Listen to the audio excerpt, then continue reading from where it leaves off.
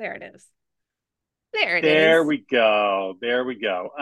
So you have not done this before. So what you need to know is that we're going to spend the first 90 seconds here letting people roll in to the show because some people queue up, but some people show up at 8:01. Everybody who is showing up now, hello. Nobody's in the chat. Where is everybody? There you go. Uh, And this is one of those cases where you and I are kind of email buddies, but we've never actually spoken like real human beings before. Nice to see you. How are you? That's how You're even better JVL looking interacts than with I thought most you would people. be. I'm good, but Don't spill my secrets. I got to tell you, I'm a little intimidated, because I'm a big fan of you as a writer. And look, I grew up in New York, and so I was generally unfazed by celebrity. They just walked down the streets all the time.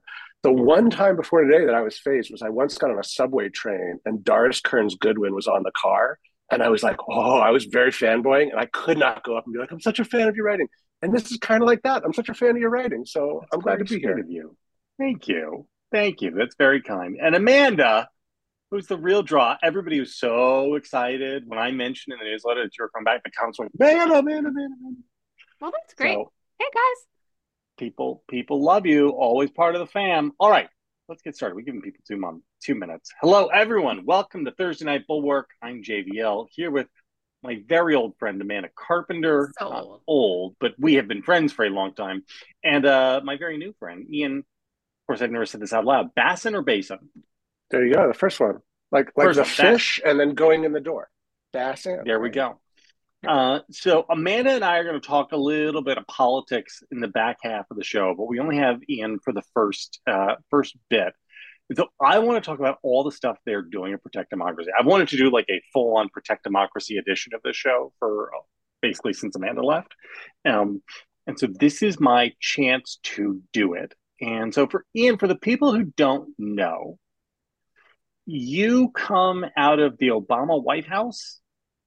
Is I that do. right? So White House counsel's office for Obama, which must have been crazy because you guys had cabinet level secretaries resigning like every 6 weeks and people coming in and out all the We time. They kept sending us the love letters from Kim Jong The Un to the counsel's impeachments, office and right? saying, "What do we make of this?" And it was So what was madness it all like the in time. that all the epic chaos? scandals. Oh Yeah. yeah, Well, I mean, the was that the most boring White House counsel's office of like this century?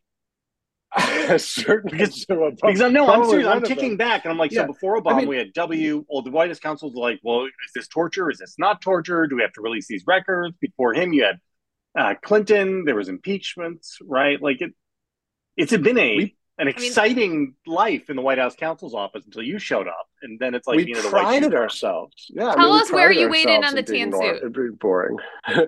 I love the tan suit. I thought the tan suit was great. And look, there were some really um, existentially republic shattering challenges that we had to deal with in the White House counsel's office during the Obama administration. I mean, I just remember there was one time when Bo the dog was going to be featured on a baseball card. And they came to us and they asked if this was, were there any legal issues if Bo the dog was featured on a baseball card? And I remember I sort of quickly was like, I can't imagine that's a problem. And the next day, Politico had some story about Bo the dog's baseball card, and I had heart palpitations. Oh my God, did I just sign off on something that's got some problem? These were the stakes, right? These were the stakes. It was serious stuff. Um, I but mean, who owned Bo's LIN rights, right? The this Yeah, was it license a this and was gift in rights. kind? this was the issue. Or my other favorite one Bo was a was rescue dog too. Doesn't the rescue shelter have some claim to that? And any revenues therein derived? another one of my favorites was there was going to be some U.S. NASA sponsored space flight, and an entity wanted to put a coin on the craft. In case the craft got out there, and I don't know, alien forms find it. A lot of people, if you've ever been around people in Washington, they love to give out their coins. You meet Oh anyone in the yeah. military, they give you a I don't coin. They're I really into don't get coins. that So, thing. so someone wanted to make sure that the aliens got their coin in case this satellite met any aliens. And that came to my office too. I remember thinking, God, where am I going to find, the common law on whether you can give aliens coins? You So went to Yale Law School so that you could sit just around doing alien coin law. I mean, that sounds awesome. I mean, back then it was pretty awesome. But here was the thing. Here was why I think it was wonderfully boring. Except if you love coins and baseball cards, I happen to like both. But here's why: is because we trusted that everyone in the building, from the president on down, one, they were going to come to the lawyers and say, hey, we just want to make sure that if this thing that we're trying to do to advance the people's agenda that we got voted in to do, we can do it, and that we're doing it in a way that is compliant with the rules that are expected of us in these high level positions they were in. And when they would come to our office and genuinely ask us to help them on that, I had 3 binders in my office. And I inherited them from the White House councils and administrations before ours. And they had memos going back to the Eisenhower era that White House councils and White House chiefs of staff had sent out explaining what people could do and what they couldn't do in the performance of their duties. And when someone came in and said, hey, can we do this? I'd go look at the binders. And if the binders didn't have an answer, I called Emmett Flood, because Emmett Flood did that job for George W. Bush. And if Emmett and I couldn't answer it, we called Beth Nolan, because Beth did that job for Bill Clinton. And the 3 of us would try to figure it out. And there was a general expectation that whatever we came up with as the lawyers, and we said, this is what you can do, this is what you can't do, our clients, the people in the building up to the president, would say, okay. And every president has always tried to push the bounds of their power. That's inherent in the job. But at the end of every administration, there's a ledger. And sometimes the president said, I'm going to try to push here. And sometimes the president said, no, my lawyers said I can't do that. I'm going to hold back here. And it was always sort of a balance, a tension. And that was the way it has always been until now, because now you have a situation where, at least in the prior administration, Trump administration, there was not confidence that if the lawyer said you can't do this, that the president would say, okay, can't do that, right? Because the president fundamentally didn't believe in those restraints. And that is fundamentally what motivated us to form Protect Democracy, because it's a really thin reed that separates us as a liberal democracy from more illiberal authoritarian forms of government. And that thin reed rests on people who are given the awesome powers of government, following the rules. And when they're told that there are limits, honoring them. And what's fundamentally different about the MAGA Trump movement we're seeing right now is, unlike, and look, Amanda and I, and probably Jonathan, you and I, disagree on a whole lot of policy and politics, but we fundamentally agree on those constraints. And there is a movement in this country that doesn't. And we formed the organization because that is an existential threat to the republic. All right, last backward-looking question about the Obama administration. Did you at any time, and maybe you can't answer this because of confidentiality, but at any time in your time there, did you have to tell one of the other people working in the White House, here's, I quote, here's the best free legal advice you're ever going to get. Hire yourself a great fucking defense attorney because you're going to need it. Did you ever say that to anybody? No? I don't think those words came out of my mouth. If anything, they were so quick to be, I don't want to be anywhere near anything like that. Please keep me away from it. And if we said, this is the way you could stay 10 miles away from ever needing that sentence, they did it. Okay, I want Ian to tell the story about the White House contacts memo that led to the founding of Protect Democracy and how that applies to what Trump is threatening to do in his second term. Because I think that the founding story and how it plays out to what we're really worried about right now is... Because you started to sit up, and when in 2016 did you stand up Protect Democracy? So I got an email from Justin Florence, one of our co-founders, 5 a.m. the night of the election, after the election. I've gone back and I've looked and I found that email. And has he got up early, or he's still up? I think we were all pretty alarmed at that point in the evening. I was probably, halfway into a bottle of bourbon, so I probably didn't respond right to that email. But and the email basically said, should we get the White House counsel's office alumni together and start talking about what we're about to be facing as a nation? And I think one of the core things that motivated that, obviously the broad strokes of some of the stuff I just talked about, but very specifically, Amanda refers to a memo. I mentioned those binders, right? The binders going back to Eisenhower. So one of the memos that was in those binders that had been issued by every White House counsel's office since Watergate, and the origins of the memo, the theories behind the memo go back even further than that, limited when people in the White House could contact the Department of Justice, because our law enforcement, the most powerful force that the federal government has at its disposal, short of the military, the power to put people in prison, to take away people's liberty. The understanding is that power is handled at arm's length from any political consideration and is an independent application of a lot of facts that independent prosecutors and investigators in the Justice Department, the FBI do without any interference from the White House as to who might get investigated, who might get prosecuted. We took great pains, us and every administration before us, to make sure that not only did we not actually interfere with that, but there was not even an appearance of interference with that, because people have to have faith that that's being carried out independently of the White House. And so in our administration, very early on, we issued a 14-page memo very carefully laying out when you could and could not contact the Department of Justice and how to do that to avoid interfering with the independent application of law enforcement in this country. And the fear that animated my co-founders and I, some other White House counsel and I, and DOJ, high-level DOJ officials who started talking in the immediate aftermath of the 2016 election was, what would happen if an administration didn't honor those lines? What would happen if an administration felt that they could simply tell the Justice Department to act as a sword to go after their opponents and a shield to protect their friends? And we didn't really have to imagine for long, because that regime exists in this world. It exists in Russia.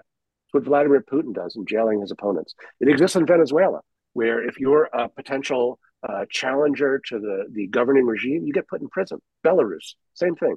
This is the way autocrats govern, is they use law enforcement as a weapon to protect themselves in power and to go after any citizen who dares to speak out against them.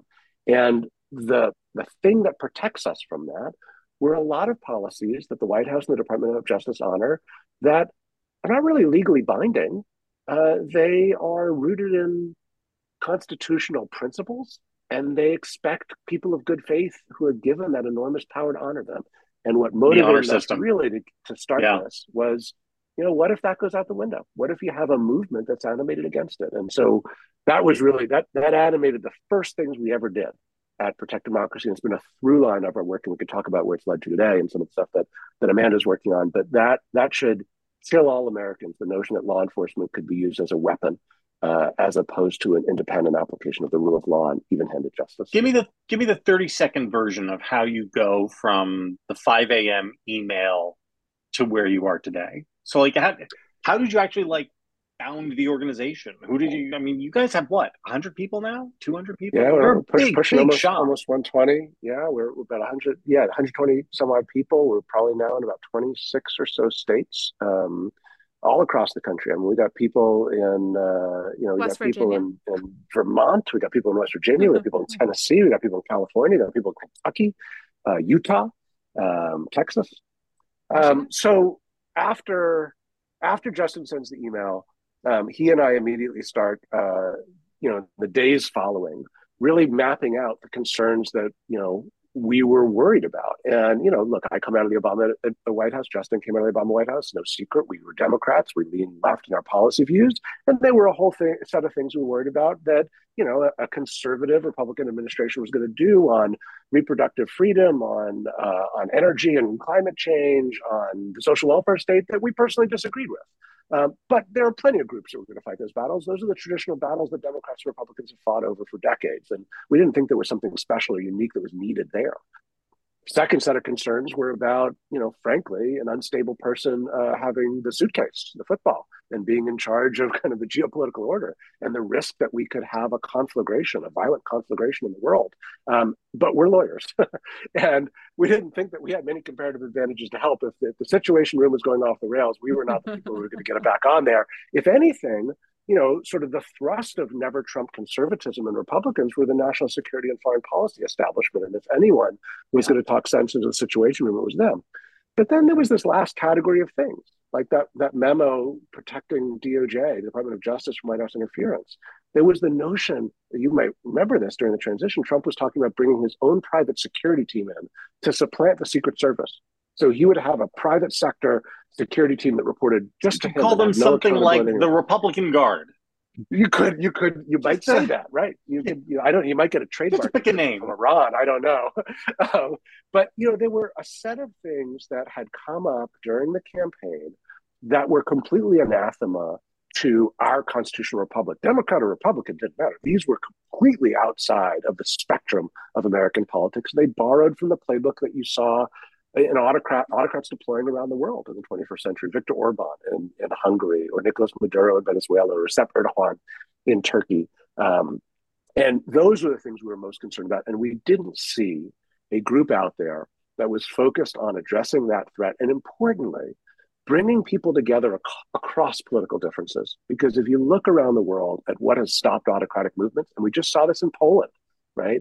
It's when people who disagree about politics and policy put those differences aside and say, hey, the foundations of the system itself are at risk.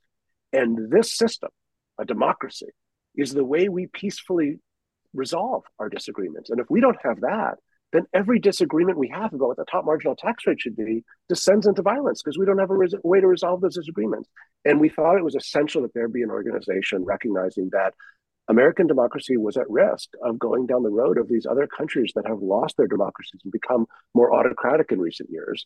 And we thought it was important to be an organization formed holistically and exclusively from inception for the purpose of preventing us from going down and becoming a more autocratic country, and that bring together people who disagree, like me and Amanda, to stand together in defense of our system. And so we wrote up this like flowery concept note, how we would describe that, and then it's out on the shelf, right? Because it takes a lot of chutzpah to start a new organization. I didn't have it, and Justin didn't have it, and then a couple weeks after that, I got a phone call from some of my other former colleagues from the White House counsel's office, Karen Dunn and Blake Roberts, who had served with us, and said there'd been a meeting of a bunch of lawyers in Washington, some of the top folks who had been at the top of the Justice Department, other folks in the White House, saying they thought a new organization was needed, and my name was floated as someone who might lead it, and that was a very humbling and flattering phone call, but it was also a kick in the pants. It said some people actually believe you can do this and are counting on you to do this.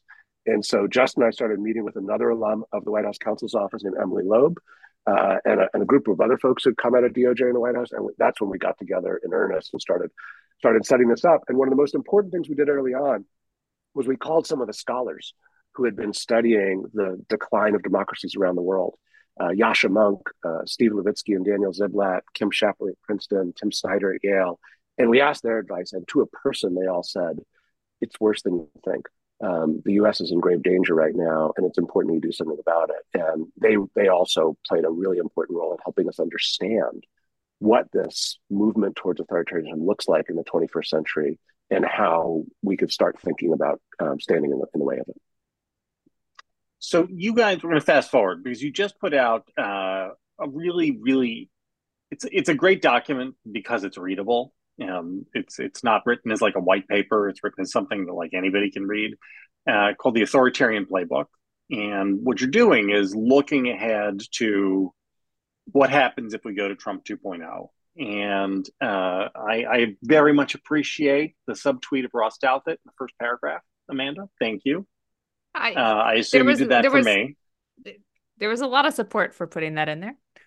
Good. That guy's the worst. Both of us. This is a common theme we'd like to hit on, and so I've always appreciated the catharsis that I get when you point out that sometimes if people are consistently wrong, maybe there's not a good reason to keep giving them a platform to misinforming people. But you would think he's a boss pleaser, though. We all know what that's like.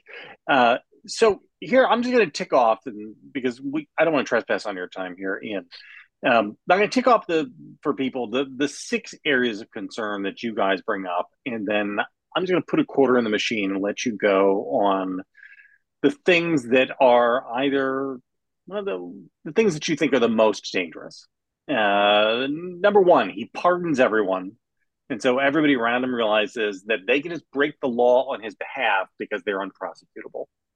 This seems like the most obvious. Yes, of course, this is going to happen. Weaponizing Department of Justice. Well, he said that he is going to do that and that he should do that. Regulatory retaliation against, say, media organizations via the FCC. Again, he said this already, that he wants to do it. The election law tinkering, which I'd like to have you tell me some more on. Deploying the military via Insurrection Act. Again, we know that he's attempted to do this already and wants to do it. And finally, they won't leave at the end of the term, which is the thing that I fixate on too, because I feel as though one of the rationalizations we're 3 months away from getting is from Republicans. Hey, it's okay because he's a lame duck as soon as he takes office. Don't worry, right? Like, you can't do any more damage once he, it's his second term. Once he's elected, it's all over. We can go on to finding the post-Trump future. So I don't know. Again, I'm just putting a quarter in. You tell me, which of these keeps you awake most? Well, Jonathan, I think I would almost turn it around and say, would you rather die by firing squad, by hanging, or by lethal injection? I mean, I have very strong feelings on that. Okay. So I imagine you might, and you'll probably write me a really eloquent newsletter tomorrow explaining why you prefer lethal injection to the other two, and you'll probably persuade me that it is the preferable of the three. Personally, I'd like to avoid all of them, and I think that would be why I'm concerned about all of these. And on the document's readability, a hat tip here to my colleague Amanda Carpenter, who took the pen and really led this process. I'm wearing my Knicks sweatshirt today. My Knicks are 14-2 this month, and I would just point out that the Knicks traded for OG Anunoby about 16 games ago, and they've been on a tear ever since. And it was right about the time that we, Protect Democracy, traded with the Bulwark to get Amanda Carpenter, and we've been on a tear ever since. So OG and Amanda, except we got a player to be named later. I like the collaboration. No trading. We're just all gonna work together. but I think that the thing about this report that we tried to do that I think is really important and is that, as you know, the report just covers the stuff that Trump has said he intends to do. We're not speculating here about what he might do and sort of having some sort of fever dream about, he could do this. It's like, no, he said that was a limiting principle for the report. We're only going to cover the stuff he has said he intends to do, because you know what? In the past, when he said, I'm going to ban Muslims from entering the country, or, I'm going to build this wall, people would say, oh, don't, you can't take him literally. Like, he doesn't really mean that. But no, he actually does. He actually means to try to do those things. So we've learned, Ross Douthat doesn't learn these lessons, but we've learned that when he says, hey, this is what I'm going to try to do, that generally speaking, that's what he's going to try to do. And so that's the first thing. But after he says, I'm going to do these things, then to your point, there's a couple of deflections that tend to happen among Republican electeds or other Trump followers. I thought it was stunning today that in the donor meeting down in Mar-a-Lago, Susie Wiles, the Trump campaign director, told the mega donors, actually just ignore what the candidate says. Ignore what the candidate says. What kind of campaign is it where you're telling your supporters, hey, we want you to back the guy. Just don't pay attention to what he says. But we're paying attention to what he says. And so among the other deflections that you hear are, but he couldn't really get away with doing these things, right? We have a system of checks and balances. We have a system of separation of powers. There are guardrails that stand in the way. So the question we sought to answer is, we have a lot of people who've served at the high levels of the executive branch and all three branches of the government. We have a lot of experience with how you actually try to do things like send a coin into space or make a doggy baseball card. And so we tried to look at, okay, if he was going to try to do these things, how would you actually execute that? If you were sitting atop the current executive branch of the United States, what are the checks that would stand in the way? And how have his allies at things like the Heritage Foundation's Project 2025 laid out their plan for how they will try to get around those checks? And what's likely to prevail? Are they going to be able to get around them, or are the checks going to work? That was what we tried to answer, because that's kind of a live debate right now. He says he's going to do these things. Can he get away with it? Can he actually do it? And the conclusion of the very impressive group who put this report together, it's not just Amanda, it's people who worked for the Office of Legal Counsel in the Trump administration, people who clerked for then Judge Merrick Garland, people who worked on the Senate Judiciary Committee. I mean, these are people who have experience with this. Their conclusion was, we think actually he'll be able to override the checks and get away with it. And there's just not enough appreciation of that in the discussion right now. And I'll end on the last thing, Jonathan, you pointed to, which is this, but it'll be a lame duck, right? He's term limited out. Well, why should we think that? Well, because there's this thing called the 22nd Amendment, which says that you can only serve 2 terms.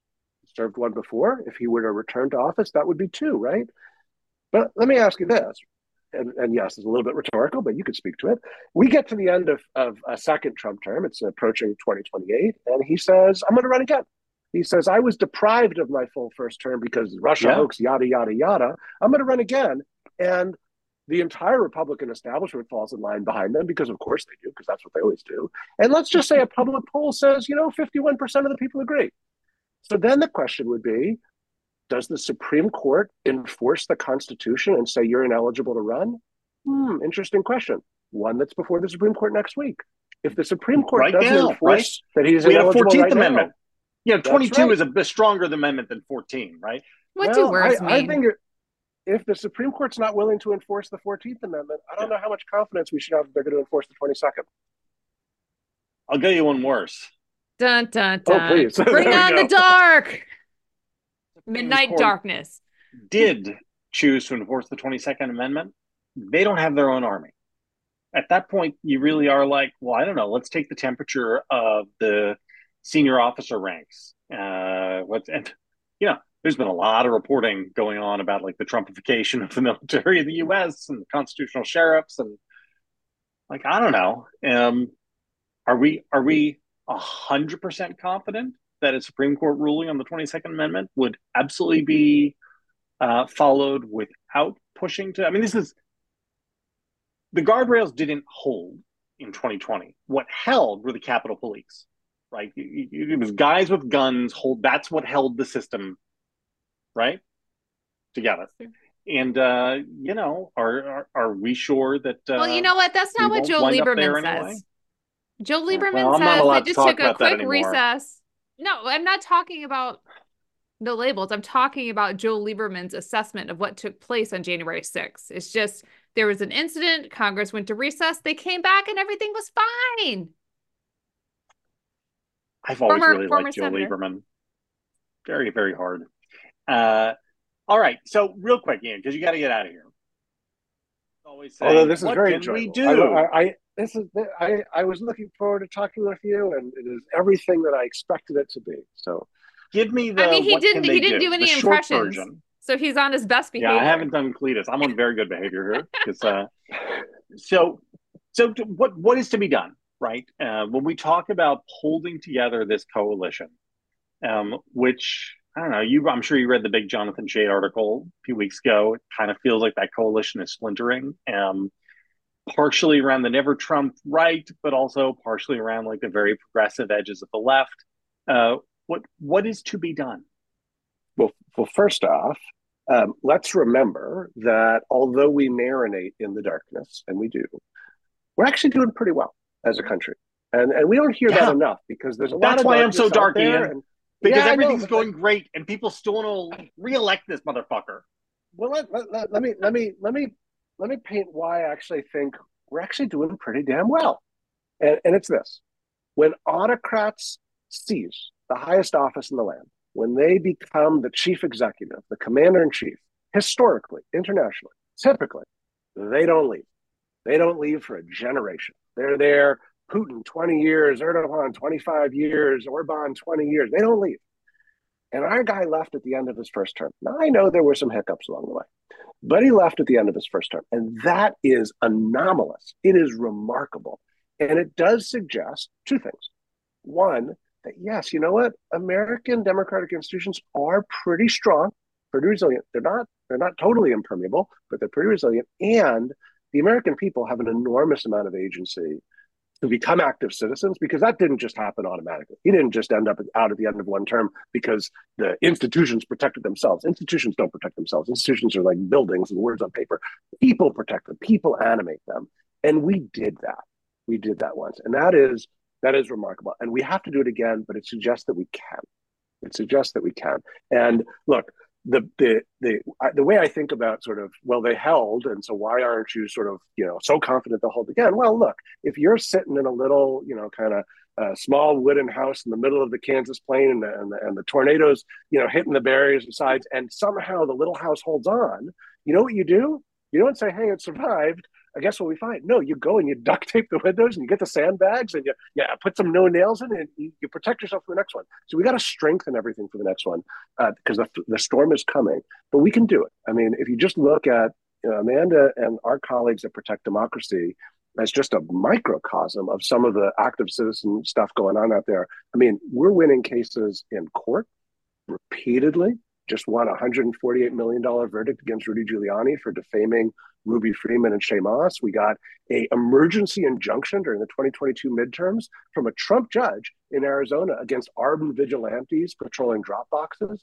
We just defeated an attempt to have our case dismissed going after the book bans in North Florida in public schools before a Trump-appointed judge who ultimately agreed that, you know what, the First Amendment actually has some thing to say about removing books because you don't like the viewpoint expressed in them. We're getting legislation passed. We got a bipartisan reform to the Electoral Count Act passed in 2022, which is plugging some of the gaps that were exposed on January 6, 2021. We are organizing, probably some people watching here have seen over the last couple of years, 2,000 alumni of the Department of Justice say, you can't interfere in the sentencing of the AG shouldn't interfere in the sentencing of one of the president's friends. Those things are checking people in the building. We hear from people in the Department of Justice when things like that happen. They feel empowered to stand up against improper political pressure to do the wrong thing. That's all citizen work. That's things that we all can do. And so I think that we've got a model that works for bringing people together. But here's like a last note on what people can do that isn't highfalutin about lawsuits and legislation, because that's, not everyone can go out and file a suit. Not everyone can go convince a senator to pass a bill. But and this is going to sound pretty airy here, but this is something that I think I really deeply believe, which is that at root, this is de Tocqueville's idea, right? So I'm stealing from at root, democracy isn't really a constitution and a set of laws. It's a way that people behave. It's a way that people say, hey, you know what? I might not totally agree with my neighbor. We might have a lot of differences, but they're my neighbor and we're in this together. And I should seek to build bridges to them and understand them, because ultimately we're all in the same boat and we got to row to the other shore together. And I actually think that one of the things that Trump is playing on and taking advantage of is the fact that muscle, that kind of, the habits of the heart that de Tocqueville wrote about, that's eroded in modern times. And we need that back ultimately if we're going to survive, because all the laws and all the constitutions of the world aren't going to save us if we don't behave as citizens in a democracy to our neighbors, including the ones with whom we disagree. And so I think one thing we all can do is, anyone listening to this, we can be models of that out in the world. And I think that's one of the most powerful things we can do as citizens right now. Ian, well said. Thank you for being here, my friend. Have a good rest of your night. I'll email you later on tonight about this. Thank you so much. It's an absolute pleasure. We have to get together in real life. I would get together in real life with you. I would love to do IRL, as they say in generations below ours. IRL. You got that. All right, everybody else hang out. Thank you, Ian. Here, big guy. Bye, guys. Bye, Amanda. Bye, Jonathan. Bye. Amanda Carpenter, hey. My friend. I have so much to talk to you about. Everybody, I hope Ian wasn't looking at the chat, because in the chat people are like, let Amanda talk. We want to hear Amanda. What's Amanda doing? It doesn't gotta go. Like, he needs a couple quarters in the we machine. only had 30 minutes. Like, yeah. No, that's great. Ian I could. No, I saw there were so many like on targets and hearts popping up. I'm like, it's fine. He can go. So there's so much to talk about in the world. I am dying to hear what you think about Nikki Haley.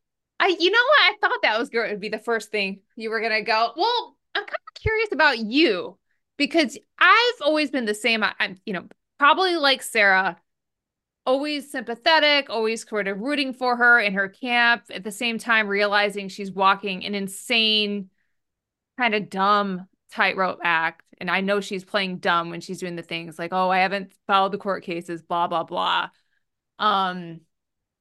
But like, I am so gratified and happy she's the last man standing in the primary right now, because even though she does say some stupid things and is, kind of opaque deliberately, because I think most of what she says is very calculated and based on polling and seeing how far she can go, it's very important that it's her, not DeSantis, going to South Carolina.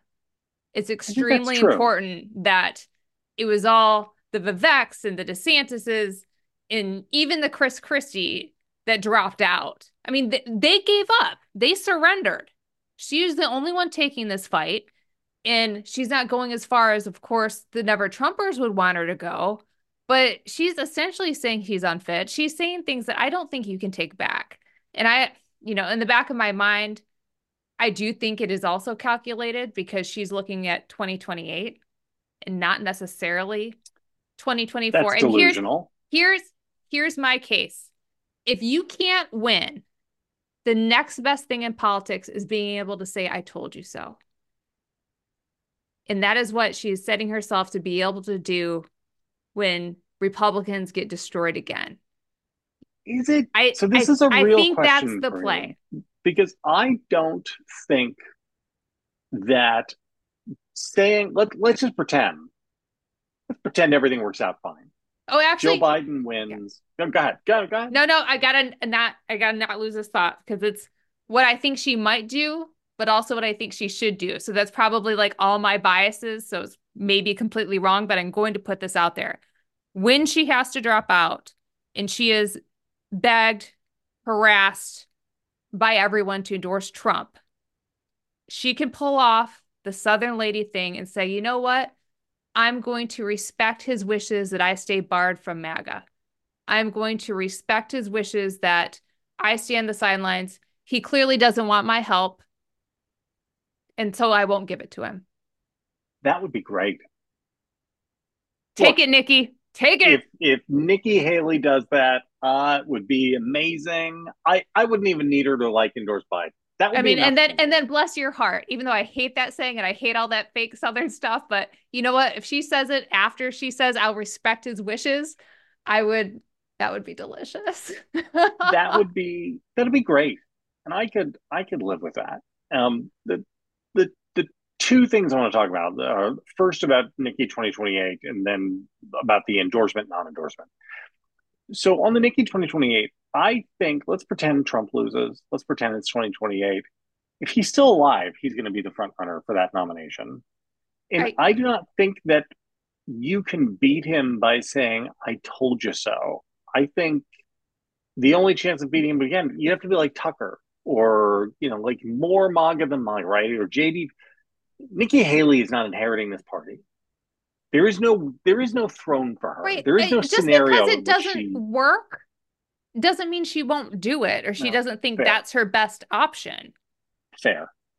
So here's a question to you. So Bill and Tim were debating this last night on Ballot Box, and Bill suggested that if Nikki does endorse him anyway, it ultimately doesn't matter much.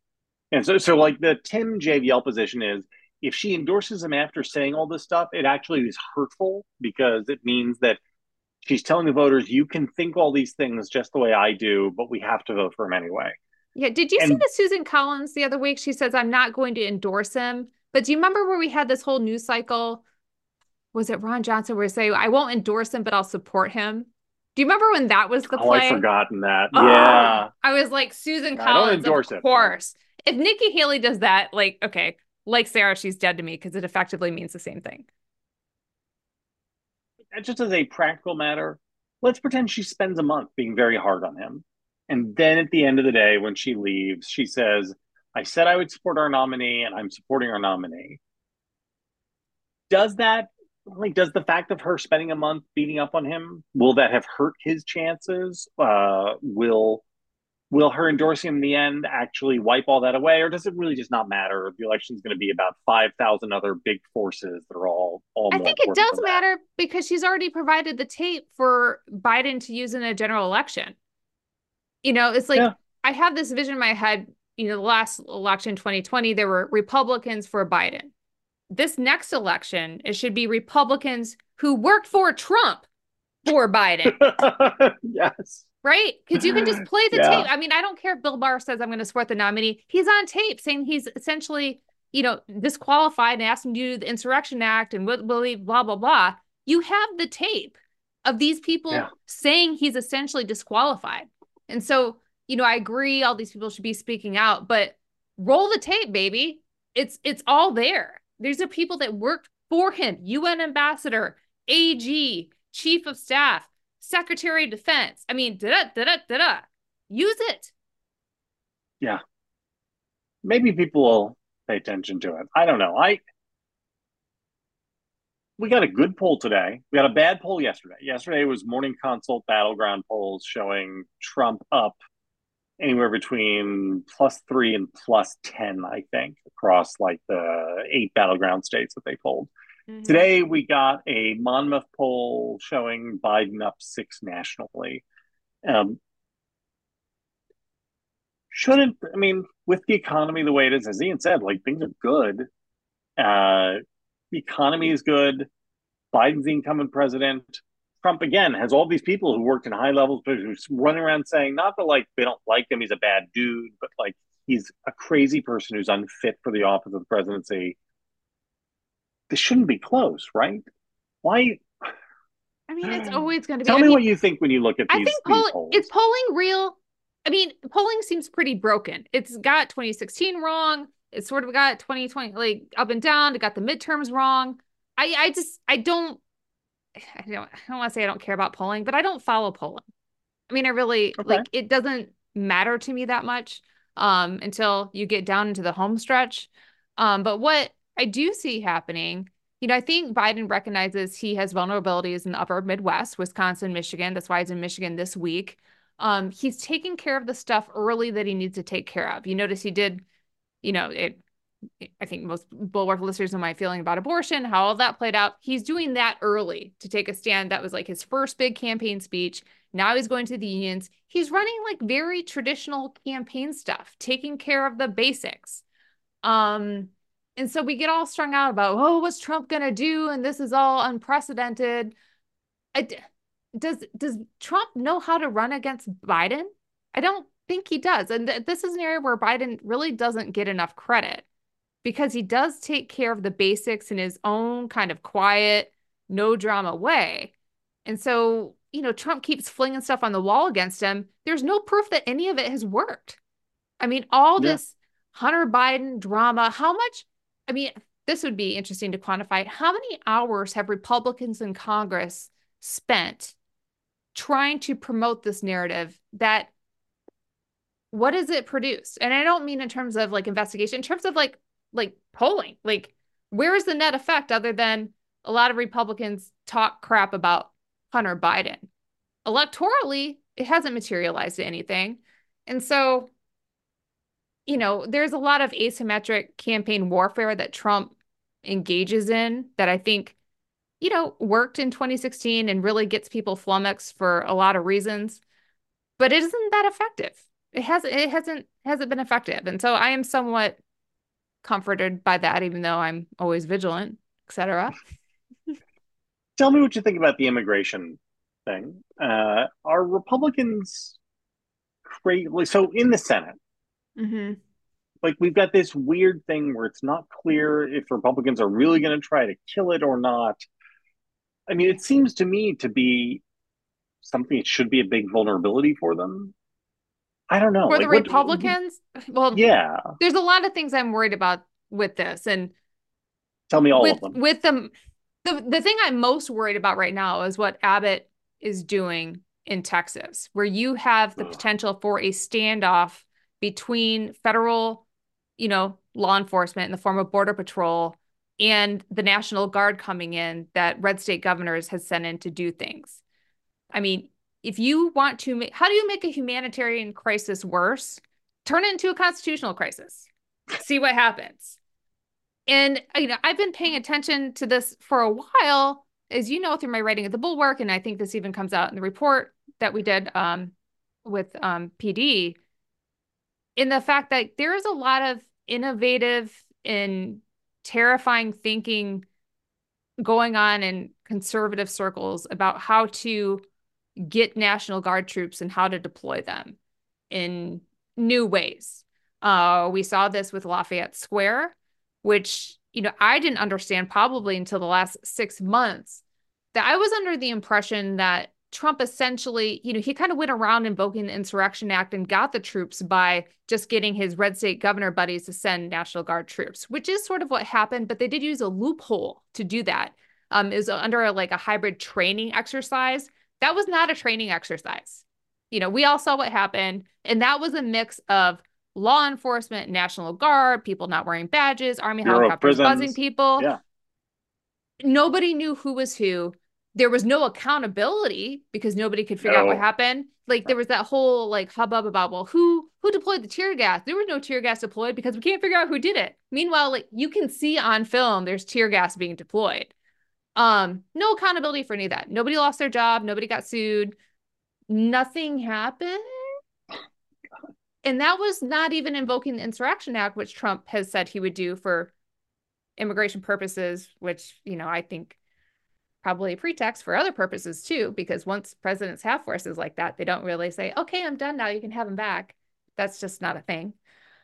So what I see going on with this immigration thing at the border and Abbott getting, you know, potential for Guard troops to get sent in, red state governors saying like, yeah, I'll send them. I find it extremely, extremely concerning. Good God. Where are you on the 14th Amendment stuff? It's something I've been wanting to talk to you about. You know, I think it's absolutely a question that needs to be tested.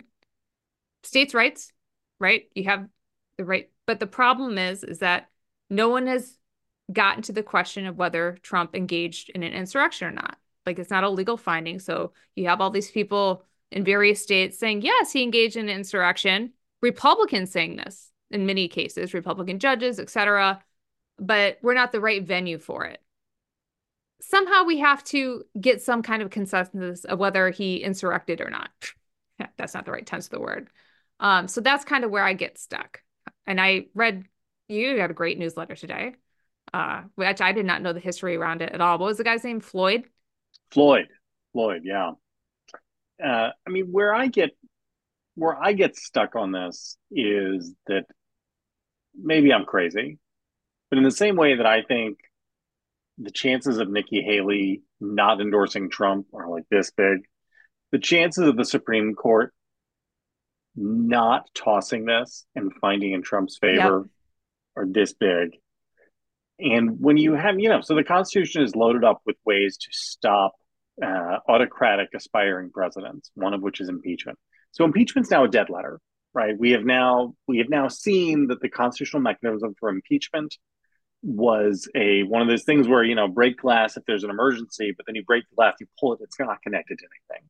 Mm-hmm. So impeachment is a dead letter. You cannot hold presidents to account by impeachment. Well, what do you mean by that? Because you don't think if Republicans had, you know, the votes in the Senate, they wouldn't have impeached Biden. It's still there. You can't convict them. Oh, no, but I'm saying practically speaking, you cannot eject the president from the presidency via impeachment. Like in the same way that, you know, in theory, you can amend the Constitution.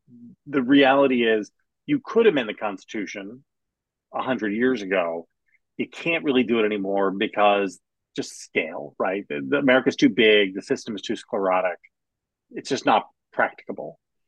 And so with the 14th Amendment, if that becomes a dead letter too, this is again one of those guardrails, and when the guardrails haven't been tested, well, it's not like he's going to say this doesn't apply. It's just always going to be this isn't the right venue on a technicality because XYZ. Hey, Congress, if you really wanted us to do it, you would pass a law. Take the hot potato. That's what this feels like. I don't know.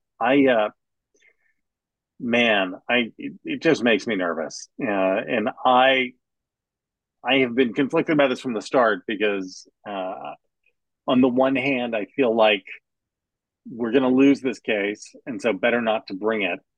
And we're going to have to win at the ballot box anyway, so let's just do it. But on the other hand, like, it exists. I disagree. Even if we do lose it, I think the fact that it is another way for Republicans in legal circles to be on record saying Donald Trump did, in my legal opinion, engage in an insurrection. I think that is important. Yeah, okay. I can take that. All right. Last thing. Taylor Swift. Oh, geez. So here is my, I mean, I have two questions about this. The first one is I have a question. What do your kids think about this?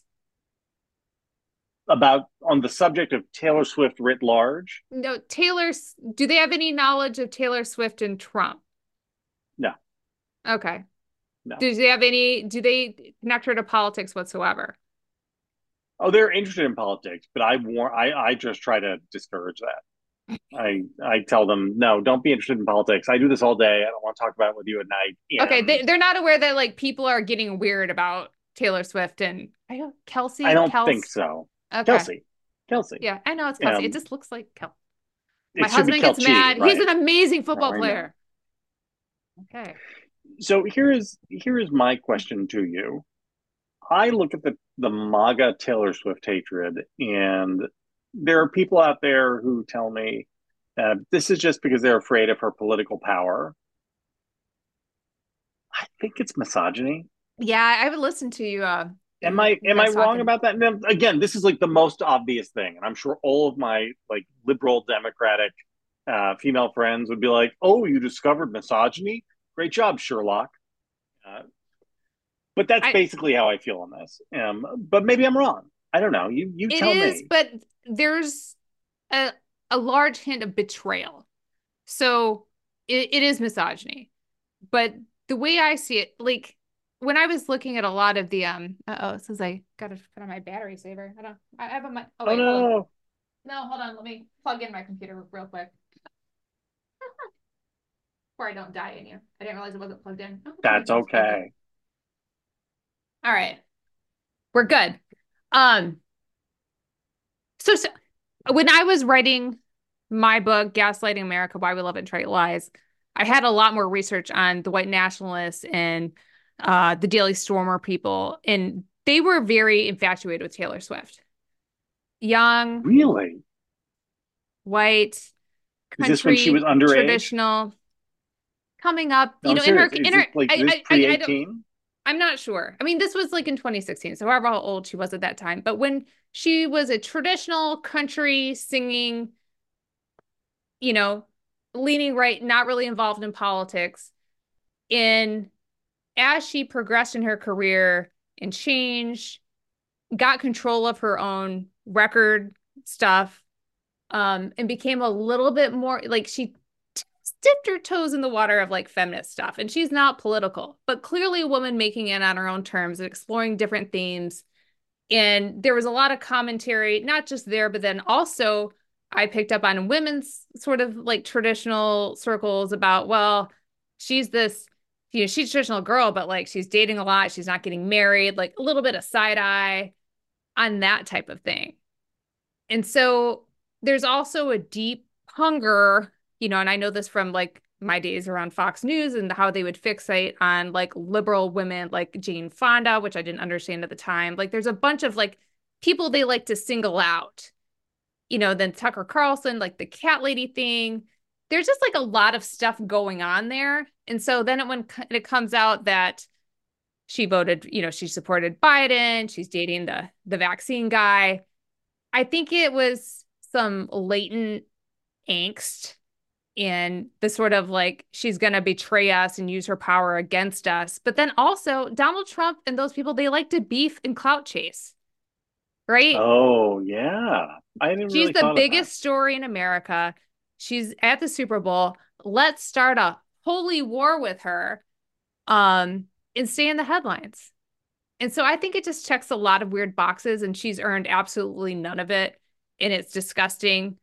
But she handles all the haters very well throughout her whole career. I think she'll be fine.